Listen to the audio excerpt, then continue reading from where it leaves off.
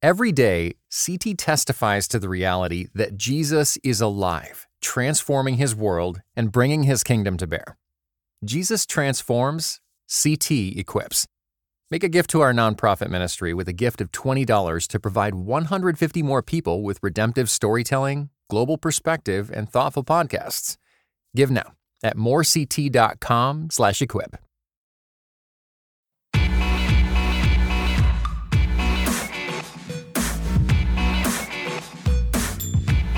You're listening to Quick to Listen. Each week we go beyond hashtags and hot takes to discuss a major cultural event.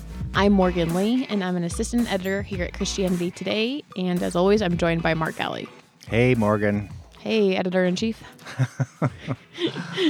Just had to remind people that that's your role. There you go. All right. Well, who are we joined by today? We are honored to have Richard Stearns with us. He's been president of the Global Christian Relief and Development Organization World Vision since 1998. He's in his 20th year. He's the author of The Hole in Our Gospel, which earned the ECPA's 2009 Christian Book of the Year Award. And more recently, he's written Unfinished, Believing is Only the Beginning. So we're really glad to have you, Rich. Well, great to be on the podcast. So it feels weird saying this, but almost 10 years ago, you came to my school, Messiah College, and I was really good at RSVPing for these luncheons that we would have with chapel speakers afterwards, and I forgot to RSVP for this one. So I showed up to the chapel luncheon and tried to beg my way into it, and they said, no, it's full. So anyway, here I am. You finally get to talk with him. I remember that luncheon very, very well. No.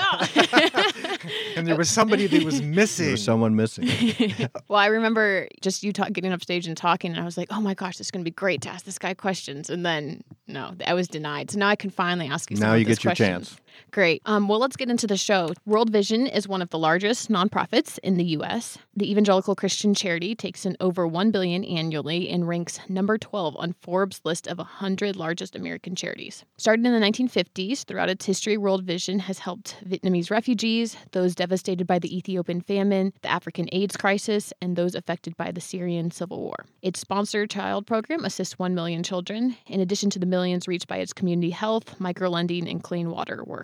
So how does a Christian organization at this scale keep its faith central to its work? What's more, how does this play out across differences in culture, forms of government, and type of work? Today on Quick to Listen, we will dive into all of those issues. Before we get into the discussion, I just want to remind everyone that this podcast is made possible by subscribers of Christianity Today magazine. And today I just wanted to focus on one of my favorite parts of our issue, which is our testimony section. Do you want to talk about that a little bit, Mark? Yeah, we've been running a testimony in the back of the magazine for 2 or 3 years now to show you the difference between me and the managing editor that followed me. I thought it was a great idea that when I was managing editor, never managed to execute. But then when Caitlin Beatty came on board, she thought it was a good idea, and she actually got it started. It's been one of our more popular sections because it basically tells in very short order people's stories of how they came to Christ. And every one of them, and it's amazing how many ways Jesus brings people to himself. Yeah, they're so unique. So for this July-August issue, we had an Iraqi interpreter, and he told his story of how he found Christ. And he actually told a story, too, of how his father found Christ in the process. And both of those things were really amazing. In fact, one time his father's faith was so strong, he actually saw someone in need on the side of the road and took off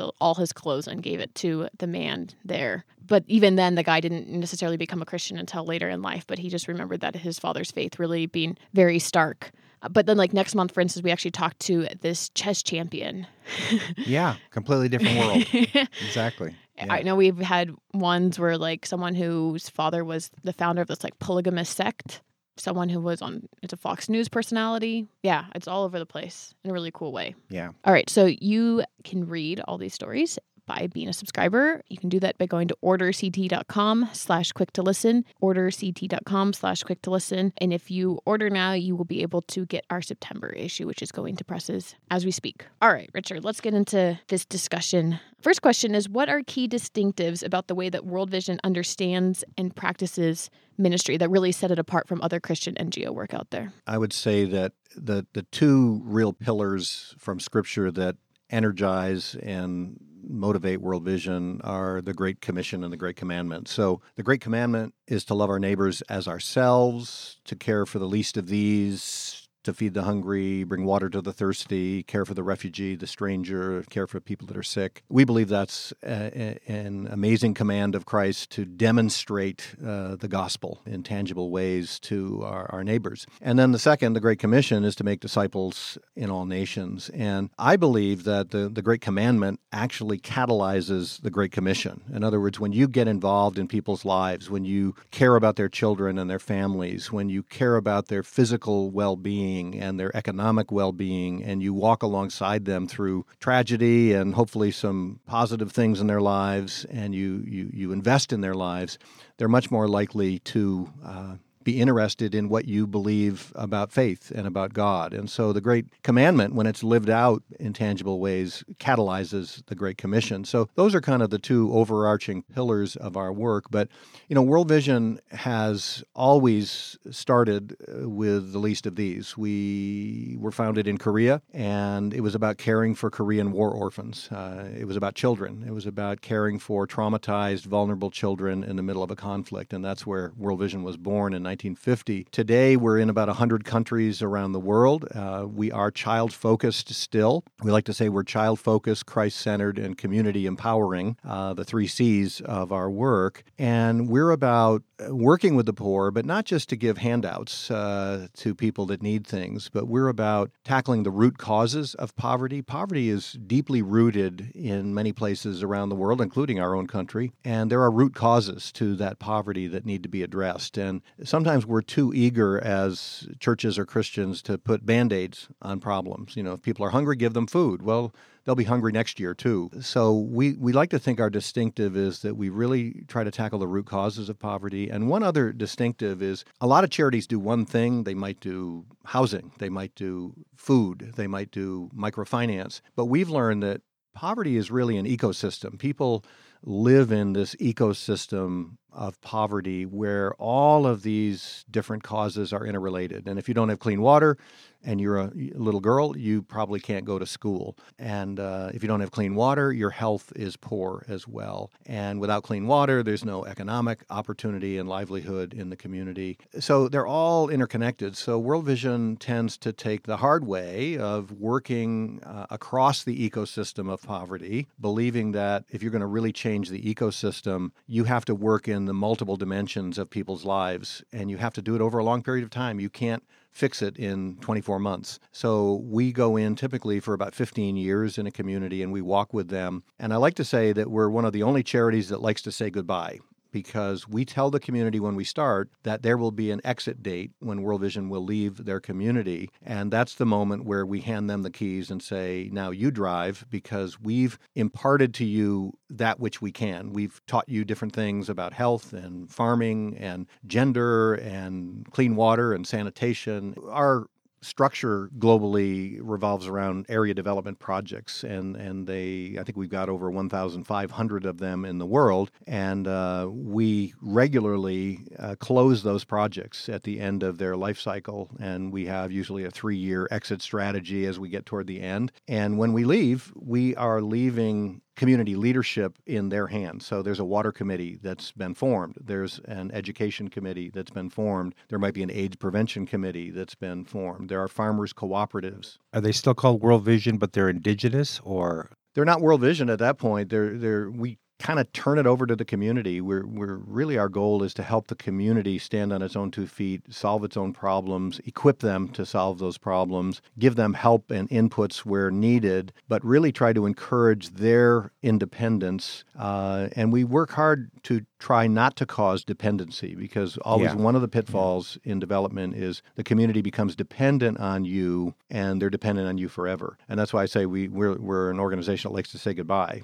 Do these committees work alongside the local government? Are they part of the local government? How does the local government interact with the work that you guys are doing? We always try to work to some degree with governments, because we believe governments have an important role to play in the well-being of their citizens. And so we, depending on the government, sometimes we work in close association with them on common goals and common objectives.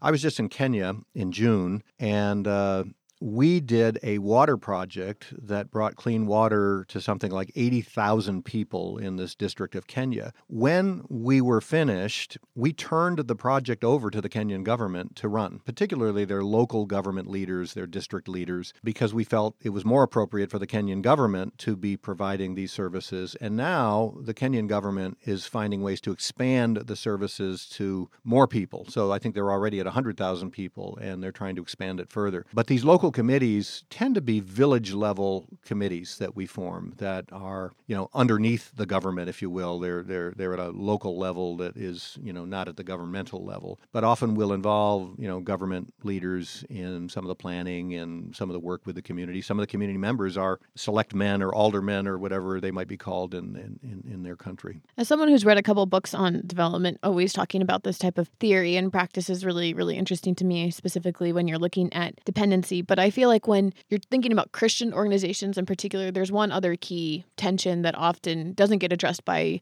mainstream development groups, which is like how faith is a part of work and what that looks like. You're working in parts of the world where there's been longstanding missions efforts that have been there for a long time. So I'm curious if you can just talk about some of the maybe non-traditional mission ways that faith is a part of the World Vision work, but that don't necessarily go through the traditional missions channels. For many years, faith was a four-letter word for donor governments and big foundations, because donor governments and big foundations tend to be secular, right? And they don't want the, quote, contamination of proselytism or, conversion attempts in nonprofits. But it's really interesting. In the last 5 or 10 years, faith in development has become kind of a buzzword. In fact, one of my team members says faith is the new black in global development. It's like the cool in thing. And even secular organizations are starting to embrace faith and development programs. Why? Because what they've learned through trial and error is that if you try to affect behavior change in a community, and a lot of development is behavior change, if you try to do that in a community and you don't engage faith leaders, whether they be Hindu priests or Buddhist priests or imams or pastors, you are missing the grass tops leaders who actually have the influence and the moral authority to influence their community's behavior and worldview. And so this faith is the new black. All of a sudden, funders are interested in organizations that are working with faith leaders. One of the examples is the whole crusade to end polio, and it's usually fallen short when a group of imams in northern Nigeria see this as a threat to their community and they don't understand it. And if you don't work with those leaders, women are not going to get their children vaccinated against polio. But if you can educate those leaders and bring them on board and get them to be proponents of the polio vaccine, then your development program will succeed. And yet they still don't support proselytism and, forced conversions or what I would call unethical witness. If we'll give you this benefit if you'll come and listen to this message. And World Vision doesn't proselytize. We never use coercive methods to get people to hear a religious message. Do you make a distinction between proselytize and evangelize? Yeah, I think they're very different words, because proselytism to us means some kind of coercive method to coerce people to listen to a religious message or to change their religious views in order to receive some benefit. So we provide our services, our benefits, our partnership with no strings attached, believing that the best way to show our faith is to demonstrate it through our actions. And of course, over 15 years in a community, we have many opportunities to talk about life and death and faith and God. And so we use those opportunities as, you could call it evangelism. It's not the traditional altar call evangelism that you think of, but it's... Does the staff get training on how to do that, how to share their faith appropriately? We do, and we're trying to improve that. We've got a new program for every World Vision leader in the world now called the Mission Immersion Program, which really tries to train and equip our leaders in what it means to do Christian development and relief and development, and how our faith impacts our work. We've got a new program we're rolling out in East Africa called the Empowered Biblical Worldview, which is a way to work with farmers in particular, but starting with worldview issues and who are you before God, and just things that are surprising news to many of the people we work with, that God is a loving God and He loves you, and He's placed within you all kinds of God-given creativity and ability, it helps deal with some of the animism and the ancestor worship and the superstitions that we find in parts of East Africa. And so this Empowered Worldview program is becoming foundational to more and more of our work as we roll it out to more project areas. Have you ever been in countries that have even wanted to restrict, even if it's asked for, sharing that type of evangelism? Yeah, absolutely. And in fact, one of the things I often talk to our donors about is how our Christian witness looks very different depending on where in the world you look. So obviously, if you're working in Afghanistan, you're not going to show the Jesus film in the town square in Kabul. It's against the law. It's dangerous. It would be inflammatory. But if you work in Bolivia, you might have the children in your program go to a summer Bible camp, vacation Bible school, because it's culturally appropriate and you can do that. So we have to be wise as serpents and gentle as doves as we think about the issue of faith in different contexts. And there are countries in which we work that are Islamic republics where the penalty for conversion is death and the penalty for proselytism is death. And so in places like that, we are very limited in terms of how we can talk about faith and talk about faith issues. And we have to respect those local customs and regulations. There are other places there is much greater religious freedom to share openly. I like to think that in these difficult, closed contexts, that we're doing some of the soil preparation for what will someday be a harvest. We're pulling out stumps and moving boulders, and we're demonstrating our Christian faith in tangible ways. And that may be all we're able to do at this moment. But maybe 50 years from now, there'll be a harvest. So, yeah, we've talked about government a decent amount. For instance, you guys are currently doing humanitarian work in Somalia. Jeremy, our coworker, recently went to go see some of that work. That's a country there's long been instability in its government, and at times the government has actually been an Islamist extreme group itself. So what guides World Vision when you guys are deciding whether to work with foreign governments which may have poor human rights records or even persecute Christians? Well, first, I might comment on a megatrend in terms of what's happening to poverty globally in the world. And there's good news and bad news about poverty. The good news is tremendous progress has been made in fighting the most extreme poverty globally in the last 25 years. And in fact, more people have been lifted out of poverty in the last 25 years than at any time in human history. And 2 billion people since 1990 have gotten access to clean water for the first time. 2 billion people out of 7 billion on the planet. Maternal and child mortality have been slashed in half since 1990. So most people don't realize how much progress has been made for a whole variety of reasons. Missions programs and NGOs like World Vision, but the work of governments, economic development in China and India, all of these things, the UN Millennium Development Goals have contributed to this. So that's the good news about poverty. We're actually winning the war, and if you're giving to an organization that's trying to help the poor, your gift is making a difference. That's the good news. That's what I want you to hear. The bad news is that poverty is increasingly now concentrated in what we call fragile states. These are broken countries like Somalia, where they've got either corrupt or incompetent governments. They've got a track record of human rights abuses. They're the most difficult places in the world to be a child or to be a woman. And these are the hard places where poverty is now concentrating. In fact, 70% of all child mortality is now in the 50 most fragile countries in the world.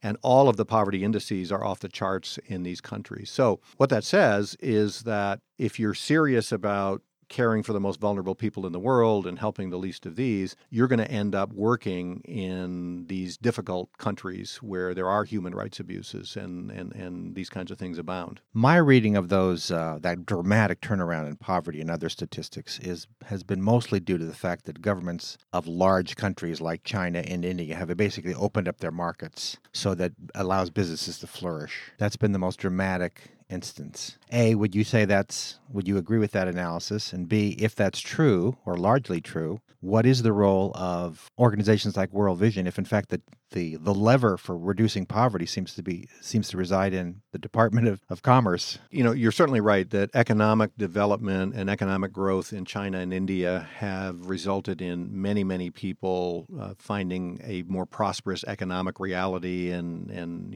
better job opportunities and income opportunities. But there are still more people in extreme poverty in India than all the countries of Africa combined. So it hasn't been a miracle cure to poverty. And World Vision often works with the poorest of the poor, where their problems are so fundamental that you could not even really envision an economic revolution in that region of that country. So we're working kind of at the sub-economic level, people that can't reach the first rung of the economic ladder. They're subsistence farmers. They're living in rural areas. They've got very little education. They've got no access to clean water. They have little or no health care or health knowledge. They might not be ready for even microfinance. Yeah, even those kinds of programs could be a little bit advanced, for some of those populations. So there's still a lot of opportunity in the poorest of the poor communities to do some of the most basic things with education, maternal and child health, and safe childbirth, and gender protection, and fighting practices like female genital mutilation and early marriage, and preventing the trafficking of children, and some of the things that just the fact that there's a factory that comes to your country doesn't solve those problems. It doesn't bring clean water out of the ground. It doesn't make childbirth safer for women. So there's a lot of work that has to be done to get a community to a place where economic opportunity can become a reality for them. And so there's a whole kind of food chain of the economic ladder and how you... And that would be especially true in these countries. I'm sorry, you call them fragile. Yeah, in the fragile countries, that would very much be the case in most of them. Yeah, okay. God is a genius storyteller, and the evidence of this is threaded throughout Scripture. In Christianity Today's new show, Holy Curiosity, with me, Kat Armstrong, we explore storied connections threaded throughout Scripture from the Old Testament to the New. Our first mini-series, Connecting Dinah and the Woman at the Well, welcomes experts like Doctors Tim Mackey and Diane Landberg to give us insight and context into the physical location and meaning of these two stories. These stories will spark holy curiosity in your own faith, because once you see these connections, you can't unsee them. God wastes no person, place, or thing.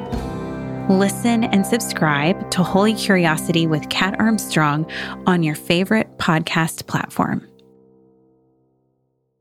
So again, given that you're trying to work in areas where there may be less infrastructure or more human rights abuses involved here, at what point would World Vision say that, we actually can't work in this state or country because of atrocities? There's kind of a conundrum that we face, is that countries with all of those human rights abuses and challenges happen to be the places where the most vulnerable people live. So we tend to work in those places because we feel God has called our organization to the most vulnerable. And if you're going to be very serious about helping the most vulnerable people, you're going to have to work in places like that. Now, we have to take care not to be co-opted by or too closely associated with those governments, because government is often part of the problem. In fact, I've visited countries where the president of the country has learned that the head of World Vision is coming and he wants to meet with me at the presidential palace or whatever. And our local staff say you can't do the meeting because he will use this as a political tool against his enemies. He will try to burnish his reputation by showing that he's working with a humanitarian organization that's doing good for the country, and he'll try to take credit. So there are actually times when we will refuse meetings with government leaders because we don't want to be associated with a particular political party. How do you do that without insulting the president? Well, usually we try to go in under the radar so they don't even know I'm there. But sometimes we just find ways to say the schedule won't work or it's not possible on this trip, maybe next trip. But we're always very careful at World Vision not to get too closely associated with one political faction or another in a country, because if you just wait 5 years, the other faction is in power now, and they remember your association with the former regime, and you just get in trouble. So humanitarian neutrality is very important to us. So one larger trend that I know is going on right now, I wrote a piece about this a couple years ago, is that NGOs are actually being expelled by foreign governments. And so, I was asking you about when would you guys choose not to work? But sometimes the opposite is true, where, China has made it a lot more difficult for NGOs to work there. India kicked out Compassion International earlier this year. I also looked at rules in Uganda and Ethiopia and Russia. So given this kind of like larger climate, has that trend changed how your philosophy of doing work too? Well, it's a very alarming trend, for us to see. Mercy Corps was thrown out of Turkey recently. You mentioned compassion in India. This is a trend, and I think what motivates it is some of these governments are realizing that NGOs represent foreign money and foreign influence, but also they can serve as watchdogs to human rights abuses, right? So if you're doing or committing human rights abuses, you don't want witnesses that are broadcasting it to the world. And so especially organizations like Amnesty International and Human Rights Watch, those organizations are often persona non grata in some of these places. So again, I said earlier, you have to be wise as serpents and gentle as doves. Our goal is to help the people that live there have better lives. And so we have to navigate these often treacherous waters to be able to do that. And so we try not to alienate the government through our work. We try to stick to our knitting and really focus on things like clean water. And even we found that even governments that you might consider hostile or corrupt or committing human rights abuses, even those governments do appreciate often some of the work we're doing to improve the lot of their citizens and to improve the quality of life in their country. So, there's good streaks that run through all of us, and even in some of those difficult places, you find the government officials actually appreciate the work that's being done. I don't know how specifically you're able to talk about this, but I wanted to go back to the compassion thing in India really quickly, because when we reported on this earlier this year, compassion had been kicked out, but World Vision's program was still going. And I wanted to circle back to these ministry distinctives and how you guys operate in countries. Are you able to comment on what your philosophy looked like with regards to running your sponsor program in India that kind of differed from Compassion's? We're different in one respect, that most of Compassion's programs involve transferring funds to churches, and their local partners are churches often. And so they're transferring money directly to Indian churches to run their school and educational programs. That's not the way World Vision works. So our money is used to pay our staff and to carry out programs directly with communities in which we work. But, all of us have to operate in every country with a great deal of integrity and transparency, so we don't raise suspicions of the government or fears that the government, that we're somehow undermining them. And so we try to be very, very careful. We try to be very, very much filled with integrity in the way we operate in a country. We register with the government when we go into a country. We work there with their permission, except in very rare cases where there's a humanitarian crisis that requires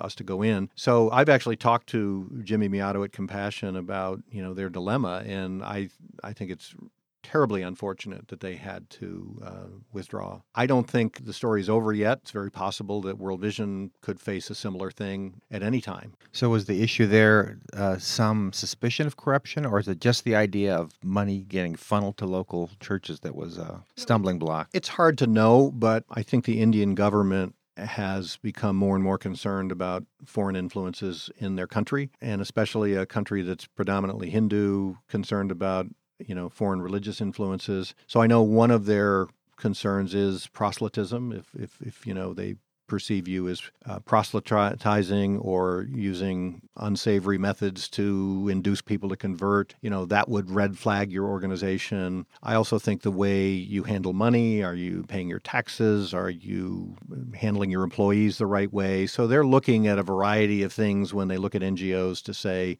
are you helping our country or hurting our country through the lenses they're looking at? And, I think every organization has to kind of hope that they pass muster, and are allowed to stay in India. You had mentioned earlier in this conversation that you guys are launching this large staff training with regards to faith. And obviously you work with a variety of people from a different context. And so everyone can have a faith commitment, but the way that they practice and understand their faith is going to look differently based on how they were raised and what country they're from. So how did that go into how you created this program and how you're kind of unrolling it? World Vision has the unique challenge. Well, it's not totally unique, but we work with so many different expressions of the Christian faith. So we have Greek Orthodox, Armenian Orthodox employees, we have Roman Catholic employees, we have Pentecostal and evangelical and mainline. And, we really are an expression of the church. In fact, one of the phrases I like is that World Vision is an expression of the church, the global church,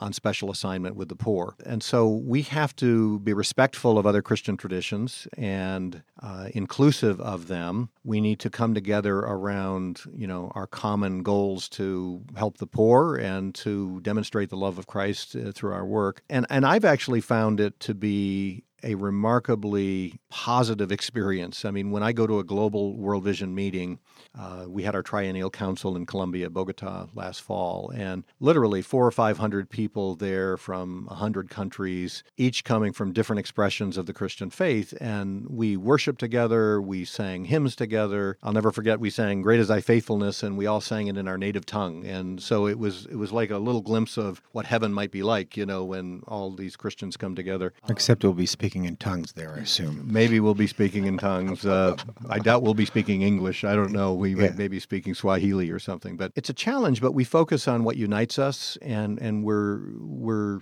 sensitive to other faith traditions and various faith traditions. But we find a lot of unity.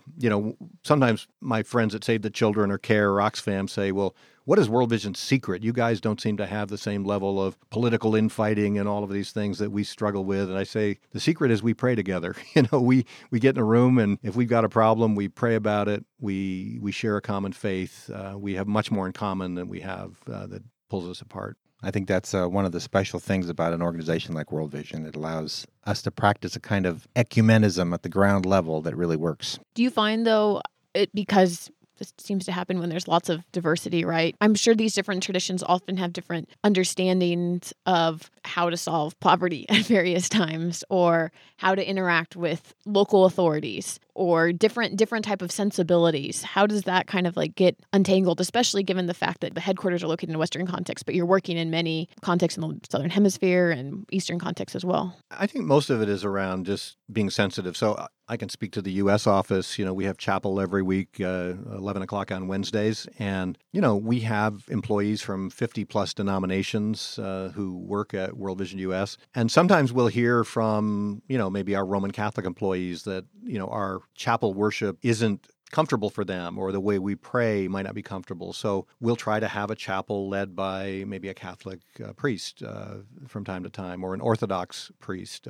We'll bring in local pastors from our community who will preach or lead, a service. So we try to be just sensitive to, a lot of it comes down to different worship styles and different ways of praying, that different traditions have. It's not so much that we're fighting over the theology of how to help the poor. I mean, most of our employees realize that, World Vision has really become kind of experts in dealing with issues of poverty. So those are not the things that divide us as much as just more superficial things about how we act in certain settings. I would think, though, that people who want to start to work with World Vision recognize that it's evangelical history and heritage, and there's going to be some that's going to dominate the flavor of the prayer meetings and the worship, although you try to do your very best to be inclusive to other traditions. It would seem to me, that they would accept that, okay, I'm going to give up something here, my own distinctiveness, to help with this organization that's doing an awesome job. Yeah, I mean, there is that. And I mean, we do have evangelical roots.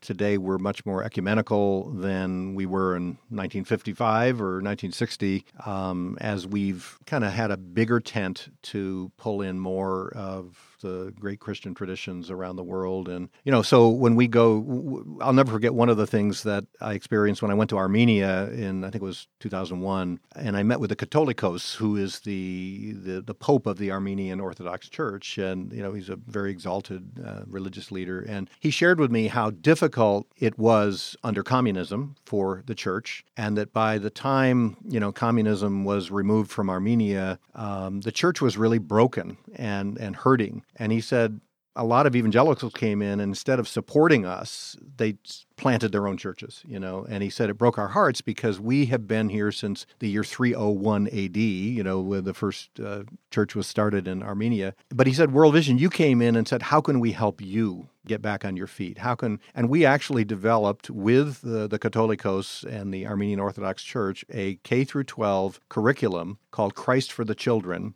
to reintroduce the Christian faith to all the children of Armenia using Armenian Orthodox iconography in the book book and having it endorsed by the Armenian Pope, the Catholicos. And we actually got it in the Armenian public schools. And it's still being used as a curriculum in the Armenian public schools as an elective. But we came in and said, we're going to support the indigenous church here, even though they're not evangelical in the same way we are, but they've been here for 1,700 years, and we want to see them stronger. We've done similar things in Romania and other Eastern Bloc countries. All right. Well, I'm going to leave that kind of encouraging note as the way that we'll wrap up our conversation today. Thank you so much for joining us, Richard, and sharing all of that. As a reminder to everyone who listens to the podcast, give us feedback on our social media channels. We are on Twitter at CT Podcasts. We are on Facebook at facebook.com/CT Podcasts.